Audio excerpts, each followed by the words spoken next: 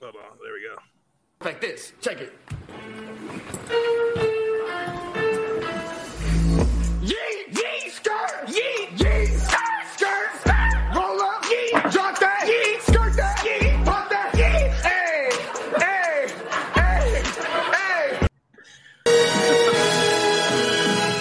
There we go. That's the right one. There we go. Yo, yo, yo. It's another Dre Lax podcast. I, of course, am your boy Dre.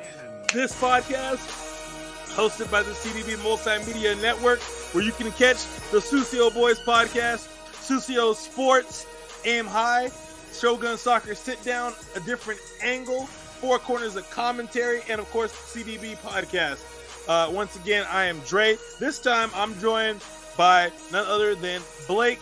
Blake, tell the people a little bit how who you are and what brought you here. Big Sean, I'm gonna need you to settle down just a little bit. What up? My name is Blake. I went to the high school that Dre is coaching at. And I'm just a lacrosse player. I'm committed to Adams State. I'm going in the spring, and yeah, we're just here to talk about some lacrosse. Oh, let's go, yo! So Blake, how long you been playing lacrosse for? Ooh, since like fifth grade. I've been playing. Let's go. Have you always been midfield? Yeah, basically. I've always been more of an offensive midi, but until high school, I realized I'm really good at D mid, so I just became two-way midi in high school. See, that's how I got into lacrosse. Like I started out being midfield. I was a defensive midi because I couldn't pass and catch to save my life. So I really couldn't, but I knew I was fast. And I could box people out, so I was a ground ball king for a little bit. But then the next year, I was like, "Ooh, wait, we just graduated a goalie. If I switch to goalie, I'm gonna be with the varsity guys." Yeah, exactly. Yeah. Switch to goalie. It was both the best and the worst decision ever because I got peppered with shots all the time. Yeah, that's the worst. I can imagine. It's not a bad life. It's not a bad life at all. So do you keep up with any of the NCAA happenings into the NCAA teams besides the one you're going to, obviously? I mean, I look into it. I'm not really like into like the sports like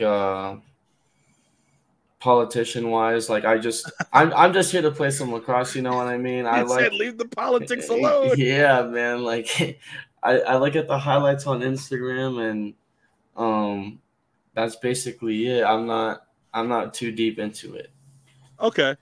Let's see. Currently for I don't know when this came out, but this is what USA Lacrosse Magazine's got as the men's top 10 for D1. Notre Dame's obviously number 1, Duke's number 2, UVA's 3, Penn State's 4, Hopkins is 5, Georgetown 6, Michigan is 7, Army's 8, Maryland's 9, and then Cornell was 10. But that's about what everybody finished at. With Notre Dame taking the championship, obviously. Yeah. Out of all of those teams, I would looking at it and based off of who graduated and got drafted into either the NLL or the PLL, Notre Dame, Duke, UVA, and Penn State, and even Hopkins really aren't losing a lot of talent, so they could definitely be back in that like upper echelon. Syracuse is loading up with some dudes. They got a couple of freshmen that are going to come in, and then Maryland just has this immaculate goalie of freshmen.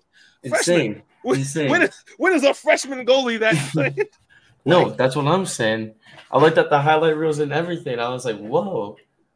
Well, and then UVA just got the best player in the country coming in as a freshman, McCabe Millen. So I will be very surprised if he doesn't make an impact for them immediately, especially being on the same team as Connor Schellenberger and Peyton Cormier. Like, I'll be very shocked. I have very high hopes with UVA because I feel like Brendan Millen also committed to UVA, and I feel like they're gonna pull some Kavanaugh stuff when Brendan shows up. I have a feeling. Go Who's. I'm a big UVA lacrosse guy. Um, Yeah. the only people I ever root to fail is Duke. No, you don't like Duke. Hey, man. That's me. That's just me. But like Penn State, Yale, and Georgetown, and even Michigan, always shocking people. And then much like kind of how Utah's football program is on the rise, I'll be surprised if their lacrosse program doesn't follow suit because they're ranked 20, which is where they kind of finished among a lot of the teams last year.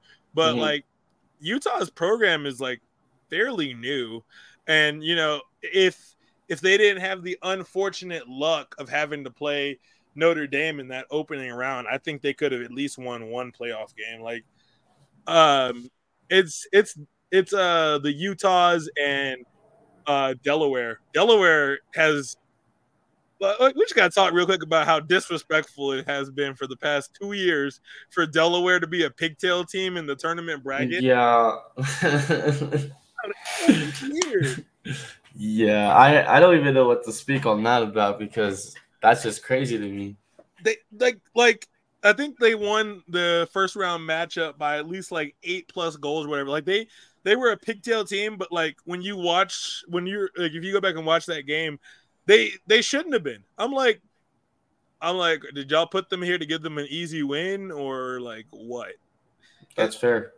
The tournament was a bit the brackets last year were a bit messy because teams that won their conference weren't seated where they should have been, in like my opinion. Because I'm like, you can't lose your conference and then get seated higher than somebody that won their conference. That's true. I mean, I'm on the same boat as you are on that one. So, speaking like, bracket wise, let me find the bracket men's D1 lacrosse. Let me see what they had everything in, because I know I vaguely remember who won their conference and who should have been AQ. Yeah, Delaware beat Marist 25-10 in that opening round. Really, 25-10? I thought it was a little lower than that. 25-10 because like one of their best defensive players, he got drafted pretty high up to the Atlas, I believe. I want to say it's Gavin Adler, but I don't want to be incorrect. But like that, so let's see. Yeah, Delaware won their opening matchup, and with a little bit more experienced players, because again, they had to go up against a team with Brendan O'Neill on it. If Brendan O'Neill wasn't on Duke, Delaware was about to catch him. Delaware only lost to Duke by 1. They lost 12-1 in the second, 12-11. Sorry, 12-11 in the second round. They came out and they were about to catch Duke. If it wasn't for a last second, like kind of like it was a goal in the last 2 minutes by Brendan O'Neill. If it wasn't for that, Delaware would have sent it to OT. But I'm telling you, Brendan O'Neill is that guy, though. And I feel like Duke, if he started off at Duke, sure, but I feel like there was a better college for him to go to. I feel like Duke wasn't the best fit for him, even though, yes, his career was amazing there. I feel like there was a better school for him that was just a better fit. Shoot, can you imagine if he went to Maryland or Penn State? See, if he went to Maryland, with Logan Wisnauskas, or Penn State would be nuts too. Well, it was crazy. The biggest shock for last year's tournament was Army catching Maryland slipping. That was mind-boggling. That's because they have this beast sophomore. He's either sophomore or junior goalie. Yeah, and he's just nasty with it. He stuffed the Maryland shooters. They couldn't score on him for at least 3 minutes. Yeah, what was that injury that he got in one of those games and he only missed 2 games and then game he came back, he like It saved was 14 goals it was something or with like his 14 shots. ankle or something. Something was like his ankle or knee, That and was insane. well, like at the like even with like against Maryland, like now Maryland had some really good shooters. They were shooting prolifically, and he was just saving them like shot after shot. Plunkett, that's his name, Evan Plunkett. Yeah, that sounds right.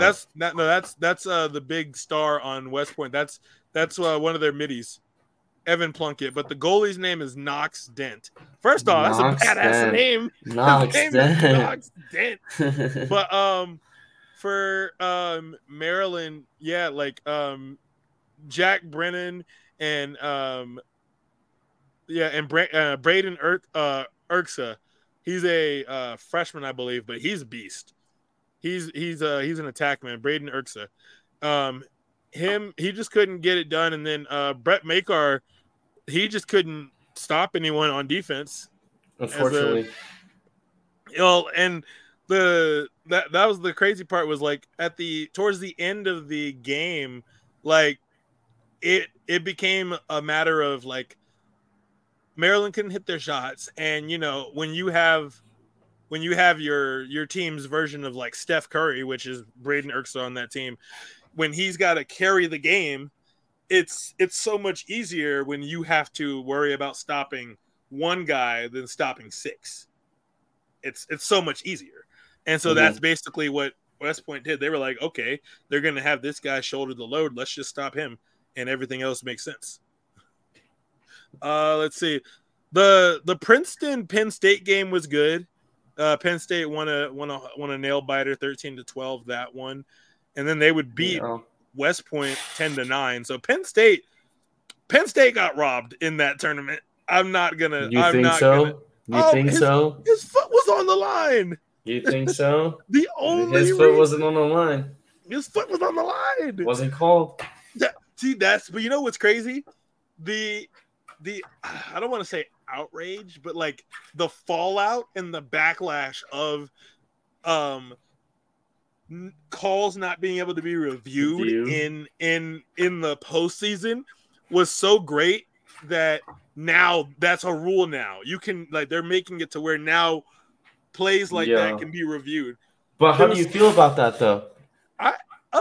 Well, the game's supposed to evolve, and we'll see. Time will tell if this is for the better or the worse. Mm-hmm. Because like for now, like how it was like in the NFL, like rules would shift and evolve, and now you can't touch a quarterback, which you sucks. Can't do anything. You can't touch the quarterback, but so that one does kind of suck. But you also have it where now with games like this, because I mean, it's one of those things where like, yes, you didn't. They weren't obligated to review any calls. They didn't. There wasn't anything in place that said they had to. But also, it sucks because for Penn State, his foot's on the line, and there's so many unknowables with it. Like you have no idea. Like they could easily call the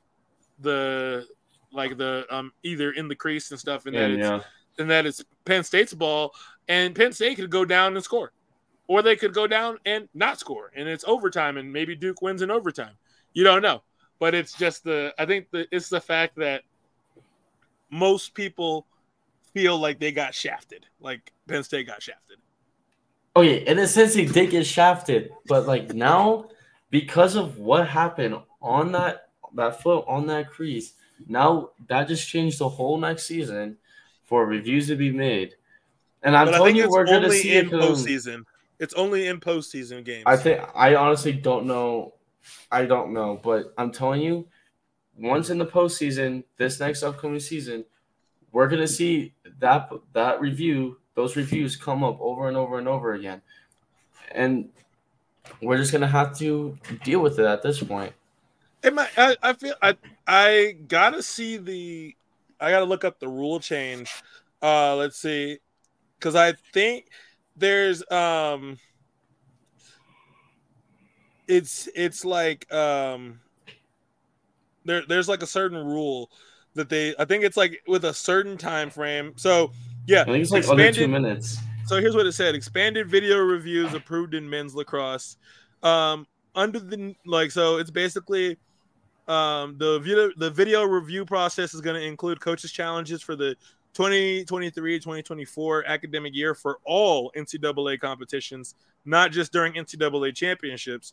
But under the new rule, a coach can use a challenge until the last 4 minutes of regulation. Referee discretion can be used at any time during the game. The following plays are added to the list of reviewable plays: to determine if a loose ball crosses the goal line, to determine if the ball was in the goal before the dislodgement of the goal cage, determine if an offensive player was in or landed in the crease before the ball entered the goal, to determine if an offensive player landed in the goal mouth as a result of illegal contact by the defense before the ball entered the goal, and then to determine if a goal was scored as a result of the head of the shooter's cross coming off during the shot or follow through. And then these plays join the current list of reviewable scenarios, which is correct the game or shot clock, determine if the release of a shot at the end of a period came before the time clock, determine if the end of the period was deflected off, the shot at the end was deflected off a defensive or offensive player before it entered the goal, and then determine if a shot hit the camera mounted side goal cage.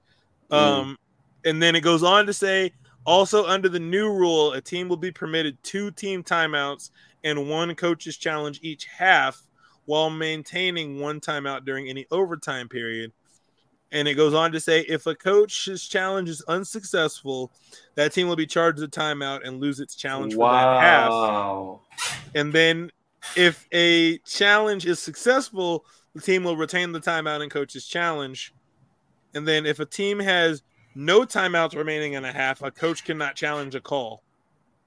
And then a challenge can be requested only for reviewable items. Challenges will not carry over. And then finally, it says all reviews in the last 4 minutes of regulation or any overtime period will be initiated at referee discretion, and that a coach will have 30 seconds to challenge a non-goal play. If there is not an intermittent scoring opportunity, the officials will stop play as soon as possible to conduct a review. And then something about if the challenging team or the opposing team scores a goal during that time, the goal will not be counted if it is determined that the reviewable non-goal play was a goal. Also, it's not too bad. Yeah, it's definitely not too bad as much as I expected. I just did not know if you were wrong when you challenged that you'd be cause a timeout. Like, that's the same thing within the NFL. If you challenge a play, well, no, I know. Wait, hold on. This is also new. Additionally, contact to the head or neck area may be reviewed only if the on-field official makes an original call that potential contact to the head or neck has been occurred. Officials will notify coaches before starting the review, and they would have 3 penalty options to consider under this review: indirect contact to the head or neck area, direct contact to the head or neck area, excessive or flagrant contact to the head or neck area with possible expulsion. And then officials will be permitted to review a possible infraction that was not observed during play. However, only contact to the head and or neck area may be considered. And then if the officials determine that another infraction occurred, they may not assess that penalty by video review. However, if the officials determine that the contact to the head and neck area did occur, they could enforce those penalties under this rule. Dang. So player safety, but now there's a lot more reviews in place, which is crazy because it's now become a cause and effect thing where it's like because like they were like it went from, hey, we need penalty review happening in postseason to the NCAA. I don't want to say overcorrecting because some of these reviews already existed. Yeah. But now with them adding reviews, they're like, okay, we'll add reviews, but we're going to add it through the whole season. Yeah. And, they're going to see how that goes. If it doesn't have any bearing on the length or the runtime of games, they'll keep it that way. But if it gets to impacting the games and the runtime and stuff, it'll end up becoming just playoffs, just championships and stuff. Real quick. Yeah, I have a sense it's just gonna. In my personal opinion, I think it should just be in the postseason. I think so too. In my personal opinion. Yeah, I don't want to see it during the regular season because unless unless it becomes a game where like there's playoff implications, how did you doing a review? Like, well, but then people will argue that because of AP and because of because of some of the standings, especially when it comes to having tiebreakers, that the reviews matter. Well, but I'm like, I get that part, but I still believe it should be in the postseason, regardless. Yeah, it don't need to be. I don't need you reviewing every last play. But that's what's gonna end up happening. It's gonna end up. The reviews are gonna start turning into the NBA games nowadays. Nowadays, everything's a foul. Now we're gonna get reviews every 3 minutes because some of these coaches end up getting soft. Thankfully, like these coaches have to challenge non-goal plays, and they can't do it within the last 4 minutes, which is usually when games get tough, games get chippy, and then also after that, it's at ref discretion. And that is kind of what it is when it's at ref discretion, because it's like, it's like at that point, are you one of those refs from the let them play era, or are you one of them refs where you're like flag happy? Yeah, no. Thankfully, a lot of the refs in the NCAA are a little bit more consistent than some of the other refs. I would have to agree. Man, you weren't there for that game, because I think that was like one of the varsity games you got back for. But yo, did I tell you about the most bogus thing that happened during one of the JV games? So like, I forgot who we were playing. We were playing one of the schools, but the other team's coach yelling and chirping at the ref, saying all this stuff. Ref never threw a flag or whatever. And then I think it was like either Jason or Reggie, but like one of them had the ball and they got pushed in the back. And I'm over there on the sideline with Coach Matson, and I'm like, hey, that's a push. And the ref had thrown his flag. He comes over and he's like, flag is good, push in the back, white ball, conduct, white coach. And I'm sitting here and I'm looking at Matson like, what? I'm like, I haven't said anything the whole game. But like the one thing I say, one time I open my mouth, I get like penalized for it. You even want me going down that road right now. Listen, all I'm gonna say is about Colorado refs. Majority of them don't even know what they're calling, and like to the people listening or whatever, we're playing in Shop is playing in an indoor league right now, and the indoor league, they don't like the refs, like they have no fun. If you have no mouth guard at like the very beginning of the game, you're not playing the rest of the game. Like they don't care, and that's what you have to deal with in the indoor league. Season, they're a little bit better, but I guess like the one thing so I've been coaching for, this is year 11 going into year 11, and like the biggest, like people always ask me like what's one of the hardest things about like coaching like high school sports, because I've coached wrestling, I've coached lacrosse, and I coached football, and I'm like, well, the hardest thing, at least for me, is recognizing that sometimes, just because like that sometimes the hardest thing to deal with is like I don't ever get like blatant racism, but I do get like overt, indirect kind of like prejudicial things. Like example, that game, because like again, I hadn't said anything that whole game. I wasn't acting crazy. I wasn't on the field. I literally merely just said, hey, that's a push. And it wasn't like there was anyone that hadn't seen my interaction with the ref. Like it was there and it just happened. And I was like, I've never as fired up as I get on the sideline, I've never gotten a conduct penalty until like that one game. And so I was like, huh. I was like, so this guy is yelling and shouting at you the whole game, but I merely say that's a push, and I'm catching the conduct flag. That's crazy. Yeah, I hear you. But like I've dealt with that at like other like it's been worse at other places.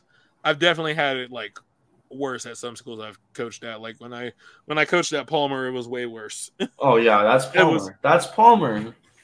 Well, I got it from the refs worse than like anything, but that was real big time annoying. That was a whole debacle. But you know, I've had really good schools, like, you know, Chapin and Pine Creek were really great experiences for me. They were really great. But youth lacrosse is still the funnest thing to coach. Absolutely. Absolutely. And going off of like what you're saying, like the hardest part about being a coach is like, I mean, I wouldn't even say I'm a coach. Like, I'm basically just a volunteer or whatever until I go to college. But like being the person that's running the box and everything on like during the fall game and the indoor game, the hardest part is keeping your mouth shut. Because when I'm on the field, I'm a talker when someone else is like chirping at me. So like once you start chirping at me, or if you start chirping at one of my boys and I'm on the field, I'm gonna chirp back at you. So, and that's like the hardest thing, because when someone's chirping at your boys on your team, you have love and care for your teammates. You know what I mean? So you're gonna have them back and start chirping back. But as a coach, you have to sit back and just let them do their thing. That's the hardest thing. I don't know how coaches do it. I have so much respect, dude. It is the hardest thing because, like, you know, we're around y'all so much. So like, I love and care about all y'all, and so like y'all are all like my like little brothers. And like I'm the kind of person where like when somebody like fouls one of y'all hard, or whatever, I get a little offended because I'm like, hey dog, like what you doing to bro? Like what's up? But also exactly. Like, you know, it's one of those things where like it's so, and you've gotten to feel this now being on the other side of the role, is because like now it's a different level of responsibility, because now you can't chirp, now you can't get as fired up, because not only is that going to come back to bite you with like the refs, but also the biggest thing you'll find out as a coach is your players match your energy. So if you are upset and you're like fired up and you're not like keeping your head calm and collected, you're going to get more penalties. They're going to be acting crazy. They're going to be acting ridiculous. But it's one of those things where like you got to kind of recognize like, hey, even if this other team is playing like really chippy, really loose, like, you know, there's some teams that we play against in this indoor league or in the off season that I just hate playing against because I know it's going to get chippy. But you've also got to like kind of teach your players then, hey, don't retaliate. The guy that retaliates always gets caught. You retaliate, then it's a whole big thing. The game gets messy. The whole game gets murky and stupid. But also it's up to the refs to kind of control that like temperament. So there's so much nuances to coaching. Like I tell people all the time, there's levels to this shit, because like on the surface, it looks like, hey, I'm going to coach this team. We're going to play this team. We'll either win or we'll either lose. But no, you got to have somebody running the box. You got to make sure you have the right personnel out there. You got to sub-rate. You got to call your timeouts at the right time. Like, oh yeah, that's what I'm saying too. Like with our seniors now, we just had like one of our starter attackmen like just like shattered his like collarbone or whatever. So it's everyone's that I've seen from like the last game I was at.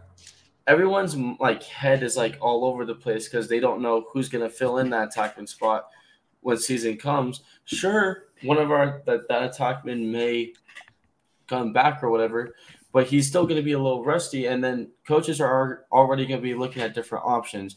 And that's one thing that was always scary, like being on like a very competitive team as it is like when I was in high school and like when I would get injured with my ankle or something, I was always scared that like the coaches now would always like try to find a replacement. So you have to keep your head up, and like you just always got to be aware of what's smart and what's not smart, and what can get you injured and what's going to keep you on the field. Blake, yeah. So for those of y'all listening, last year, Blake shows up with a boot to practice, and I'm like, oh my god. I instantly feared the worst. I'm like, he's gonna say his ankle is done. He's done for the year. Oh no, this is not gonna be good. Then he's like, oh, I'm only out for a few weeks. We're like, oh, this is cool.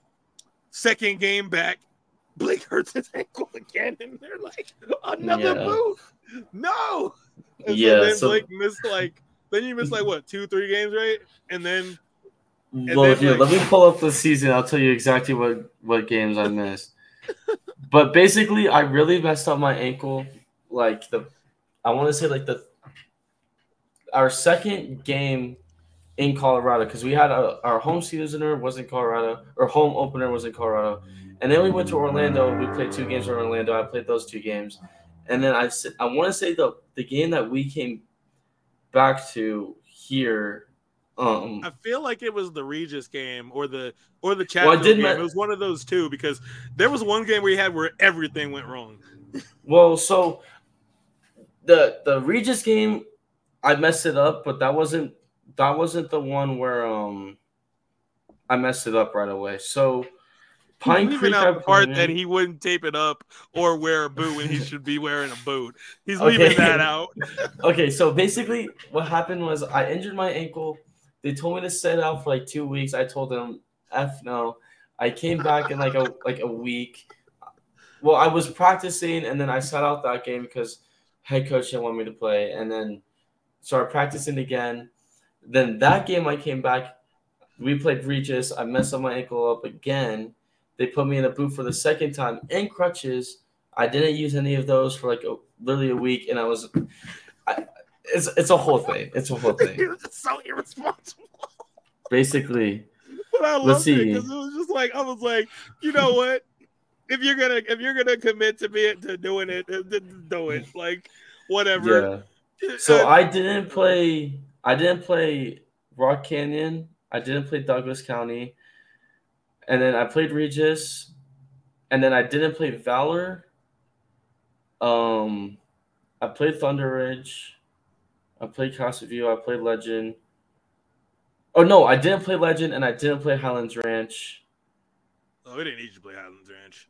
And I don't even think I played Mount Vista either. So I think I missed 6 games out of the 16 we had. Now, hindsight being 2020, had he just wore the freaking boot, he only missed 4. Okay. No.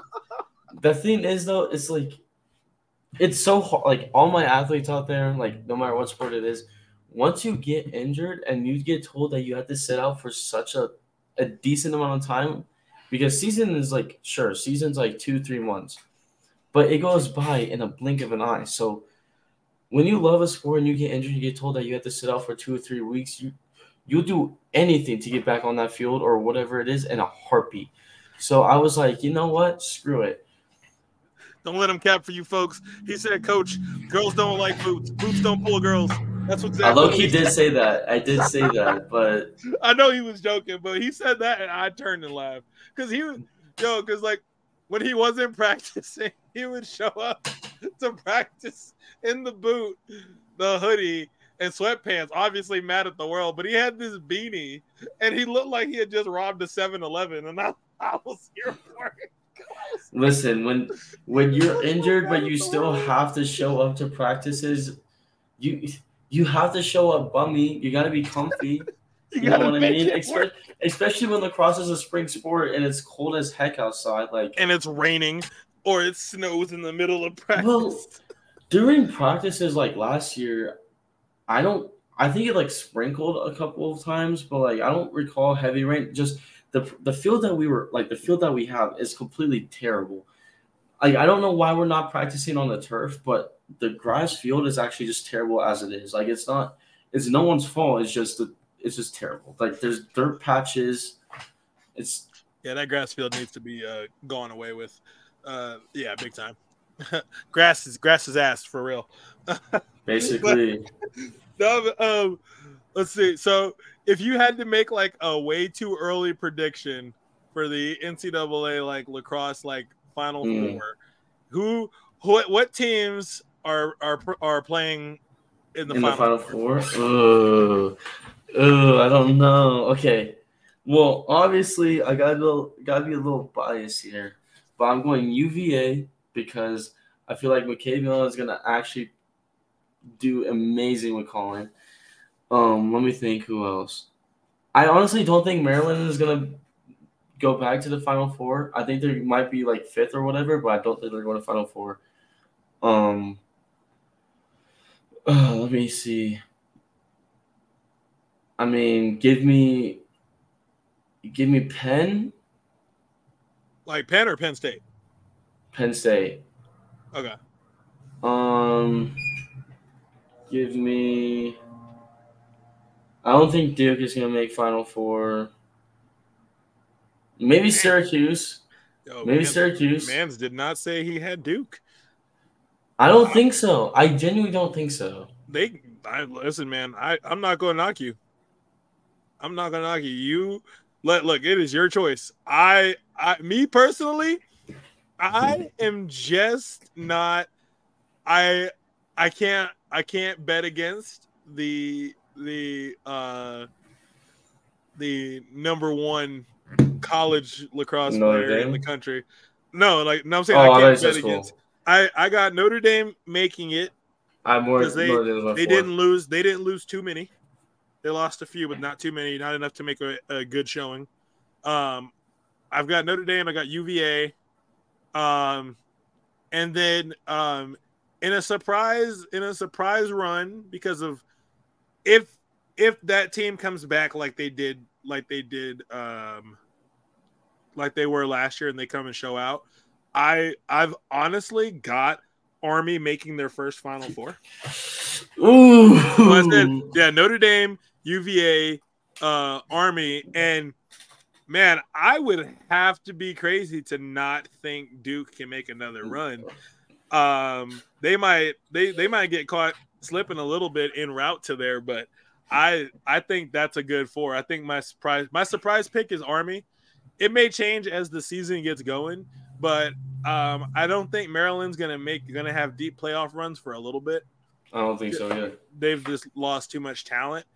But I think I liked what I saw from Army. They scrappy. They were scrapping through that whole tournament. No, I agree. Army and Penn State. Army is a hell of a team. I just don't think they're Final Four qualified. The crazy part is it's the way that their school is set up. It's the way that Army, Air Force, and Navy, because of their mandatory 1 year of service or year of service is set up because of the way that goes. A lot of times they don't get, and because to go to those schools you have to get congressional approval and go through stuff like that. Because of that, they're not able to get as much talent as you would think.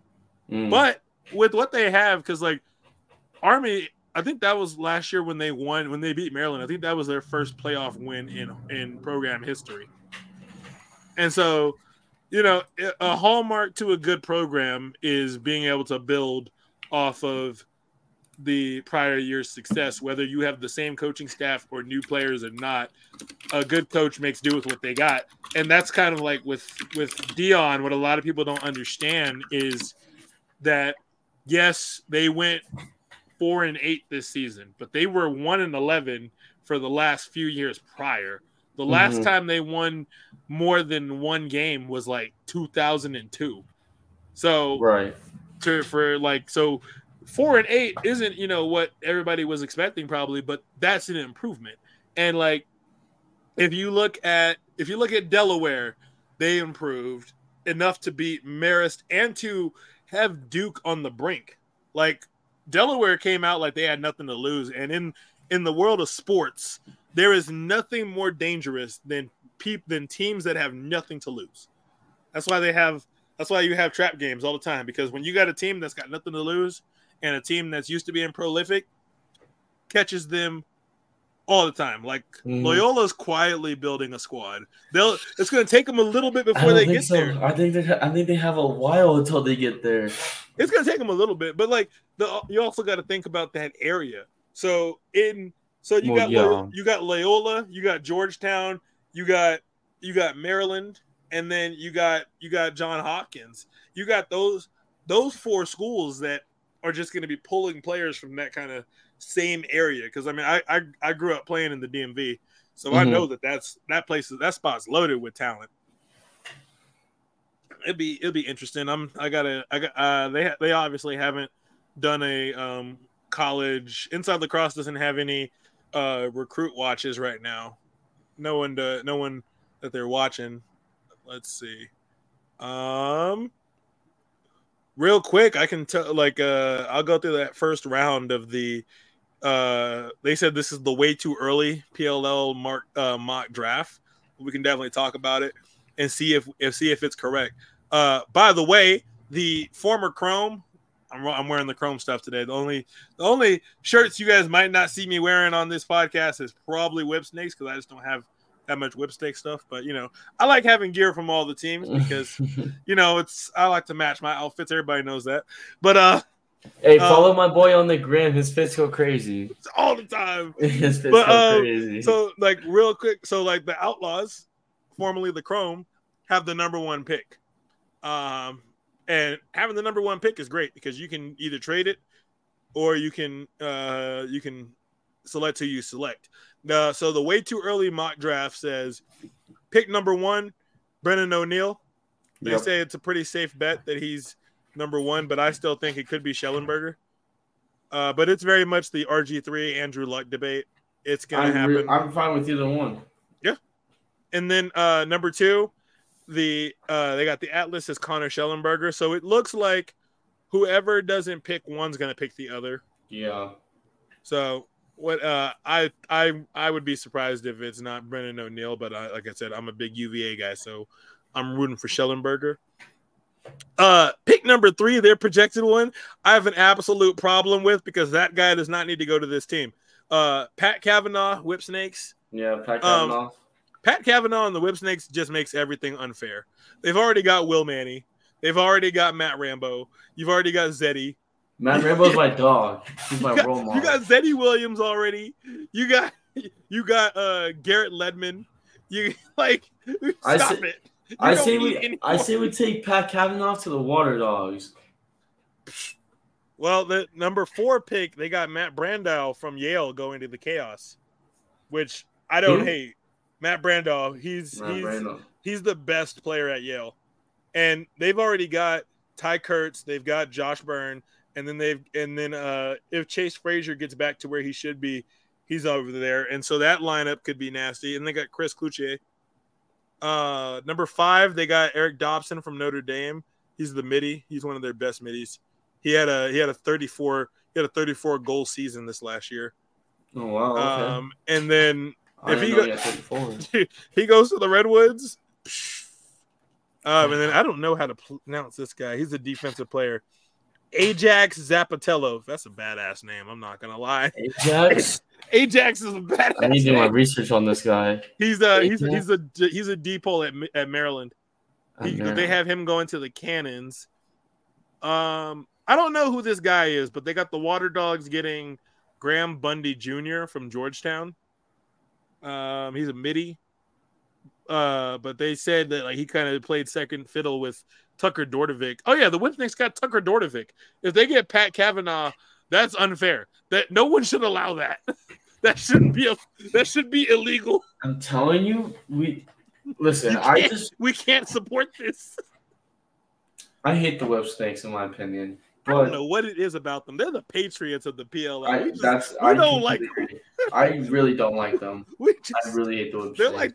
They're like the Dallas Cowboy Patriots of the PLL. We just don't like them.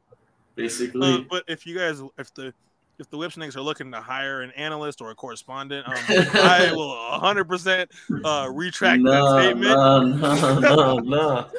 Don't do the fake. Don't do the faking. Listen, we chasing the bag here. And then the Archers, who are in Utah, which, side note, I do not like Utah sports, but I'm still going to support the Archers, but I don't like Utah sports. Don't like Real Salt Lake. Really don't like the Utah Jazz. Those of y'all that know about what I do to the Utah Jazz on the 2K, where I trade away all their good players and their draft picks, Yeah, this and I guy's make them nuts. sign up, and I make them sign a bunch of 53 overall free agents. I This don't guy's like nuts. Utah. Utah football's Utah football's cool. Utah lacrosse college is cool. football's nuts. Utah lacrosse is cool. But Real Salt Lake and the Utah Jazz, I do not like you guys. And then they got the Archers drafting Jake Stevens from Syracuse. Ooh, okay. And then the only like one that really got me in the second round that really there were 2 picks in the second round that they have predicted. They got the Atlas getting Liam Entenmann from Notre Dame, which if that happens, well, Jack Concannon, your days are numbered. And then they got Dyson Williams from Duke getting drafted to the Chaos. Dyson Williams. Whew, that would be Dyson crazy. Williams is a dog. And then they got the prediction is Peyton Cormier goes to the Archers at pick number 16, and I'm like Cormier out there with Grant Ament and Connor Fields, that's gonna cook. But again, this is their way too early prediction, so they dropped this in October. But as the season gets closer, as the college lacrosse season gets closer, you know, we'll see what's happening. We'll see what's popping. Yeah, I'll be interested. I've always loved college lacrosse because it's when it comes to the postseason tournament, it's like March Madness. Anything can happen. You don't know what's about to happen. Oh, glad there's no sports betting in college lacrosse because you'd lose so much money. It's like those people that bet in March Madness. They lose so much money. Well, so in my opinion, like that's what I want to touch on is like college sports, like in general, amazing. I love college sports just to watch, whatever. But with lacrosse in general, whether it's high school, college, or PLL, whatever, it's like you can't predict it because like the game is so fast that I could be like 1,000-point favorite, like my team could, but the other team can end up getting like they could be getting more ground balls than we are or whatever. That's why lacrosse is the best sport I've ever watched and played. It's a game of runs, and that's the reason I like it so much is because like you just don't know what's gonna happen. Like I think Notre Dame I forgot who they smoked in that first round. Like I think let me see what that bracket was looking like because they smoked in that first round. It was that first round they played. Where is it? Who'd they have? Why can't I see it? Oh, they got that bye. That's why they were lucky. Them. They were on the other side. Let's see. Notre Dame. Them catching Virginia slipping was crazy, but no, their first round game, Notre Dame played Utah, and Utah had been doing good. And you thought it was going to, for the first quarter, it was a competitive game, and then Notre Dame started getting hot. Like, it went from being, it was like 3-1 in the first quarter. I literally looked up to because I was writing notes for the game because I was going to do it in the early days of this podcast. And I look up, and it's 7-2. And I'm like, what happened? Yeah. And they just pulled away. That's the sport of lacrosse, man. It just happens. Well, and then they came out and beat Hopkins 12-9, but they were looking like they just couldn't get it together for that first little bit. And then Hopkins smoked Bryant. Like whenever some of these teams get smoked in the tournament, I'm like, now how did they get in here? Why did they get in here? I think that about every single tournament or championship or whatever in every sport. Every sport. Like, now why are they like back when the NCAA used to do the BCS matchups? I used to hate that because like I remember the one year they picked like Notre Dame had went undefeated in the ACC, and they picked Notre Dame to go up against Alabama, and everybody was like, "You really think Notre Dame's about to give Alabama a matchup?" And by like the fourth quarter, it was like 56-0, like Alabama, and like Notre Dame was getting cooked. That was like when Manti Te'o was him and his imaginary girlfriend were at Notre Dame. Oh, she was so fugazi. She was so fugazi. She did not exist. She was not real. Oh man, yeah, you hate to see it. You hate to see the dude get catfished by a false person, but that's crazy to me still. But like, Yeah. that's why honestly, I'll tell you what I really like for them to do with the NCAA playoffs this year. I would like an expanded playoffs. I want more teams. I want two more teams. You want more teams. I want more lacrosse. Two more games. I don't blame you. I don't blame you. Two more games. Well, also because like there were just so many, like for example, now again this is on Denver University because they should have won their conference championship, and they would have gotten an automatic bid, but Denver University would have done a better job than Bryant, who got smoked by Hopkins. DU would have done way better than that. DU would have given Delaware a game instead of Marist, who got cooked. So there's, and they were just, and like they weren't even the only ones. There were just so many teams that I was like, now why is this? Let's see. Where is this? Another cool thing that happened in October, the Northeast Conference, so NEC, announced the return of men's lacrosse in 2024-2025. Oh, okay. So, I didn't know about that. So what that means is it's going to recommence with 7 programs.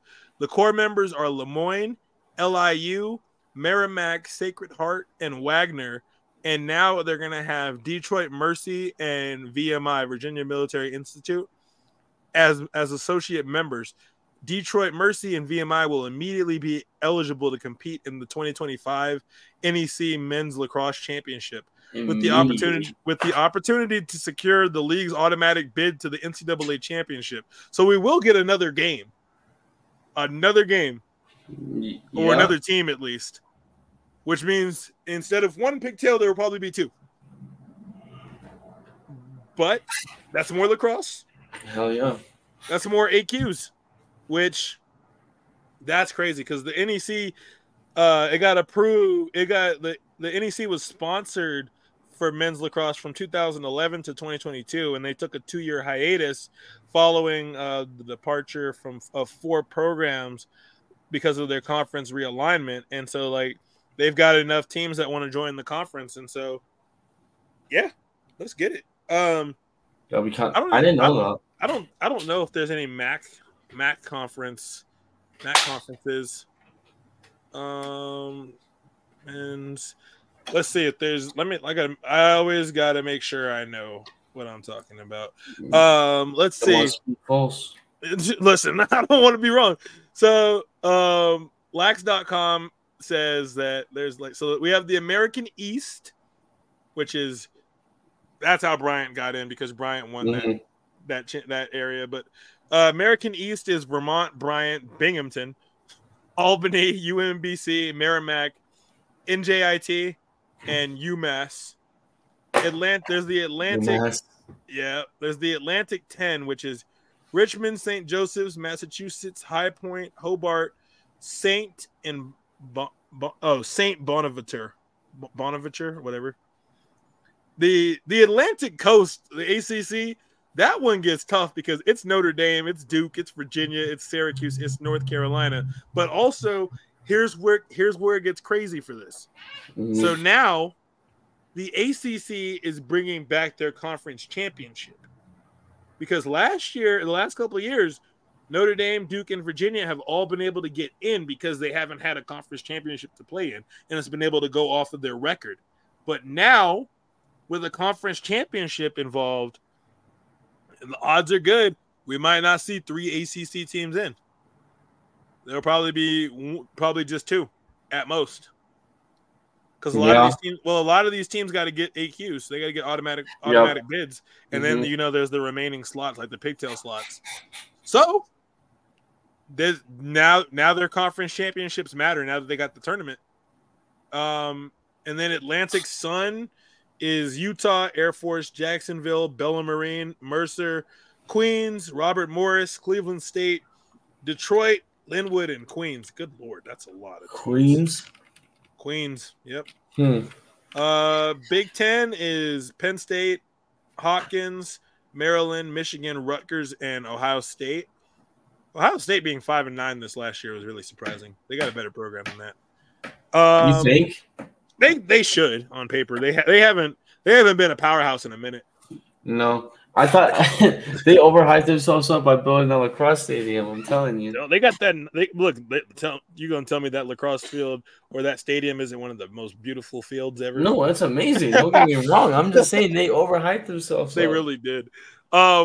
Big East is Georgetown, Denver, Villanova, Providence, Marquette, and St. John's. Villanova's a great school. Where that Denver is Big East when we're not even on the East Coast. Yeah. Whatever. St. John's went 0-14. Somebody got fired. That's tough. Your program going 0-14. From St. John's now. Colonial Athletic is Delaware, Stony Brook, Drexel, Towson, Fairfield, Hofstra, Monmouth, and Hampton, who also went 0-12. But Hampton's a bit newer of a program. My boy Kendall, he was part of the inaugural team at Hampton. We love when more Black history happens in this game. Yeah. Shout out Jim Brown, rest in peace. Yeah, that's nuts. When I found that out too, I think I found out 2 weeks before he passed away that he used to play lacrosse. I mean, he used to be amazing at it. One of the greatest. Yeah. You know who else played? Bill Belichick. Yeah. I recall that too. It's his favorite sport. Hey, listen, I'm telling you. Hey, Paul Rabel, Mike Rabel, if either of y'all hear this, when Bill Belichick retires, you gotta bring him in. When he retires from coaching in the NFL, you gotta bring him into the PLL. You gotta make him part owner. You don't gotta do all that, but you gotta get him as a coach. A coach is crazy. I'm saying get him as part owner. Listen, he'd be one of the best coaches ever. This is his favorite sport. He knows that. Get Julian Edelman the stick. Get Wes Welker. Get Danny Woodhead. Oh, yes, get Wes Welker, please. What are they doing? Come on. Get Randy Moss as a coach. I'm here for it. Ivy League is Princeton, Cornell, Pennsylvania, Yale, Brown, Harvard, and Dartmouth. Where's my Harvard shirt? It's in the closet somewhere. I got a Harvard shirt looking like I go to Harvard. Not me. then the MAAC, which I've never known what that stands for. I don't know what that stands for. There's 2 A's. MAAC. And then that one's Marist, Manhattan, Mount St. Mary's, Quinnipiac, Sacred Heart, Long Island, VMI, Wagner, and Casius, which is shout out to Landon. We hope you make the difference for that team, and we get to see you in the postseason. I love you, number 4. Yep. All day. So, yeah, some of these teams, with all these conferences, it makes sense why some of these teams were matched up against stronger opponents. MAAC means Metro Atlantic Athletic Conference. Okay. So, yeah, Marist won that, and then Delaware won theirs. So that's why Delaware and Marist went at it, and then Bryant won theirs. So that makes sense. A lot of these make sense now. And then the Patriot one is Army, Boston, Lehigh, Loyola, Navy, Lafayette, Bucknell, Colgate, and Holy Cross. Loyola finished 4th in their conference, 9 and 8. They were only behind. So they were 9 and 8. Lehigh was 10 and 5. Boston was 10 and 4. Army was 13 and 4. So not a bad list of conferences. And with the conference championships coming back for the ACC, man, that tournament is about to get real crazy. I believe so. Because you gotta win the whole thing to get that AQ. Otherwise, you're on the outside looking in. But NCAA should definitely add a couple of expanded pigtail games. Just saying. I agree. Let's get this money. Let's get this money. So definitely gonna go to try my best to get these tickets for the Sixes the championship sixes series because I need that. I got to be out there for that. I got to be out there for the all access. I got to get the all access passes too. Definitely got to be out there for that. February 14th to the 19th in DC. Your boy will be out there. And if I'm making a prediction for the winner of the series, I say this with full bias. Do not care. Archers. Archers for the win. Ooh. Okay. First of all, I was throwing up UVA because I thought you were talking about college. But for PLL, you have Archers? So the series is what? It's Archers, Water Dogs, Cannons, and I think what? Redwoods? Yeah, it's Archers, Cannons, Water Dogs, Redwoods. That's the four. But you know what makes it interesting with the Redwoods being in there? They have one person on their squad who absolutely cooked in the sixes last year. Romar Dennis. Oh my gosh, yes. I forgot he was in the sixes. They got Romar Dennis. Romar is so hard. He's so cool. They got Romar, so that might be the difference maker, but I'm just saying Archers get the dub. Archers win. Because looking at it, as good of the lineup as the Water Dogs have, I don't think they've because like there's no long pulls here, so it's just shorties. I don't think their defensive middies are going to be as matched up well with a lot of those other teams. Not saying they can't win a game, but if I'm taking Archers 6v6 against the Water Dogs, I'm taking Archers all day. If it's Archers and Redwoods matched up 6v6, that's a toss up. That's gonna depend about who shows up that day. That's what it's gonna happen. And then if it's Archers versus Cannons, the shorties, the only shorty I would be worried about on that Cannon squad is Matt Kavanaugh and Asher Knowlting. Because Asher's a big dude. Pause. But Asher's a big dude. But everybody else, I'm taking like who's about to stop Mike Sis on that face-off stripe? Who's about to stop him? No one. Me. And his defense has gotten better. Anybody from a defensive standpoint that I would be concerned about in that sixes is on a team that like isn't in. Like the Chaos aren't in, so I ain't worried. The Atlas aren't in, so I ain't worried. The Chrome aren't in, so I ain't worried. Because they were the champs last time. Mm-hmm. Ain't worried. But literally it's Water Dogs, it's the Archers, it's the Redwoods, and it's the Cannons. That's gonna be what happens. Hold on, let me see what this thing's talking about real quick. Let me see what these teams looking like. Let me make sure I'm correct. Yeah. So it's Utah, Philly, Boston, California. Yeah. Archers win that. That's done. That's good. That's game time. Got an Archers Redwood Championship final though. Got that. Yeah.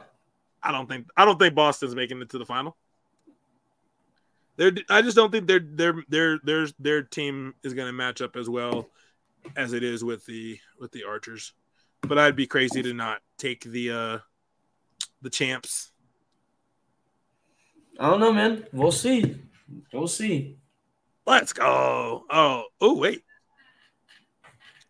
Reserve is sweet. Okay, that's crazy. I'm not doing all that. That's crazy. I ain't doing all that though. But let's see. Let's see what they got.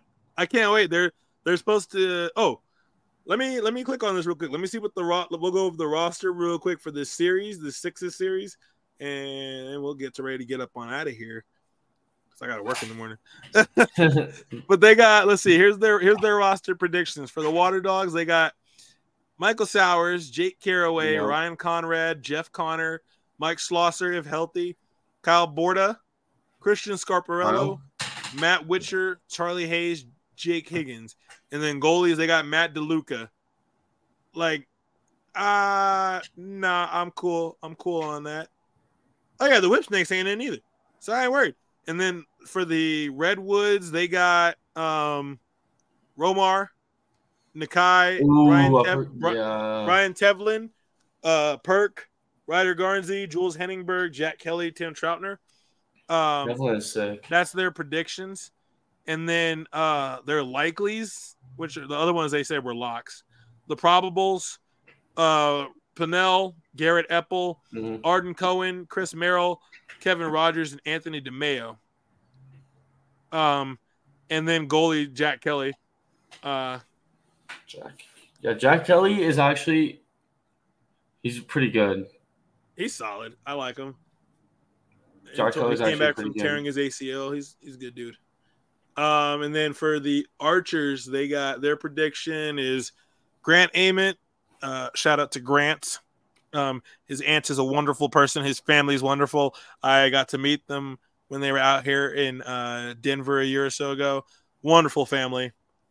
And then Matt Moore. They got Ryan Ambler, Ryan Agavin, which isn't a bad choice at all. Connor DeSimone.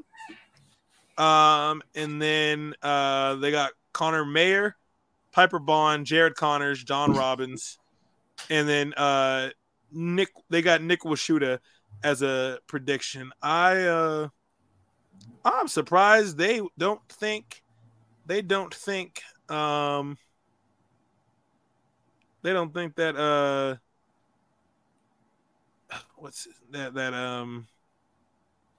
Dobbs, I'm surprised they don't think Dobbs will be the goalie. Surprised they don't think Dauber will be the goalie. That's crazy. That's crazy. How could they think that? I'm picking Brett Dobson as my goalie in the series. What are you nuts? But those are the three they have predictions where they don't have one for the Cannons, which I guess is kind of scary. Because a little bit, because I mean, if we're talking the Cannons, who they're probably going to bring out, I can't imagine you don't bring Asher out. Like, I just can't imagine you don't put Asher on that squad. You got to put Asher Nolting out there. You got to put Matt Cavanaugh. You got to put Marcus Holman out there. You got to put your stud attackman out there. Kirst has to be your goalie. And then now that he's got his brother, you got to put his brother out there. Like, they got a squad. They can pick some people. But once again, Archer's taking the dub. Bow up. We'll see. Well, who'd be your pick? You already know who my pick is gonna be. My boy. You better say the Water Dogs. All the way, baby. He turned his room the color purple just so he could say. No, it stayed purple. It stayed purple. I was about to say. He said he turned purple. We rep with the Water Dogs. Purple rain. You know what? I'll do it for you. I'll do it for you for the outro, so everyone knows who I'm rooting for. Yo, if they win, they're gonna play Purple Rain at the end. Oh, I'm so done. He changed the lights. You already know. Go Water Dogs. That's crazy. Go Water Dogs. Yo, all right, folks. We gotta get up out of here. It's been a wonderful episode of the Drelax podcast. Blake, real quick, tell the people where they can find you at. Ooh, on Instagram, it's I am Blake Brenlinger. It's a very hard last name to type out, but we'll put it in the notes on this episode for sure. But yeah, guys, we rolling up out of here. It's getting crazy. You know, this has been another fun, fantastic episode of the Drelax podcast, hosted by the culturally diverse brand Multimedia Network, where you can catch the Sucio Boys podcast, the Sucio Sports podcast, the Aim High podcast, the Shogun Soccer Sit Down podcast, A Different Angle, hosted by Kyle and Rod Banks, Four Corners of Commentary, the C.D.B. podcast. I'm Dre. This is Blake. We're getting up out the way. It's been a fun time. I will catch y'all for the next week's episode. Yee, yee, skirt, yee, yee, skirt, skirt, skirt, roll up, yee, drop that. Skirt that, pop that, hey, That's crazy. hey.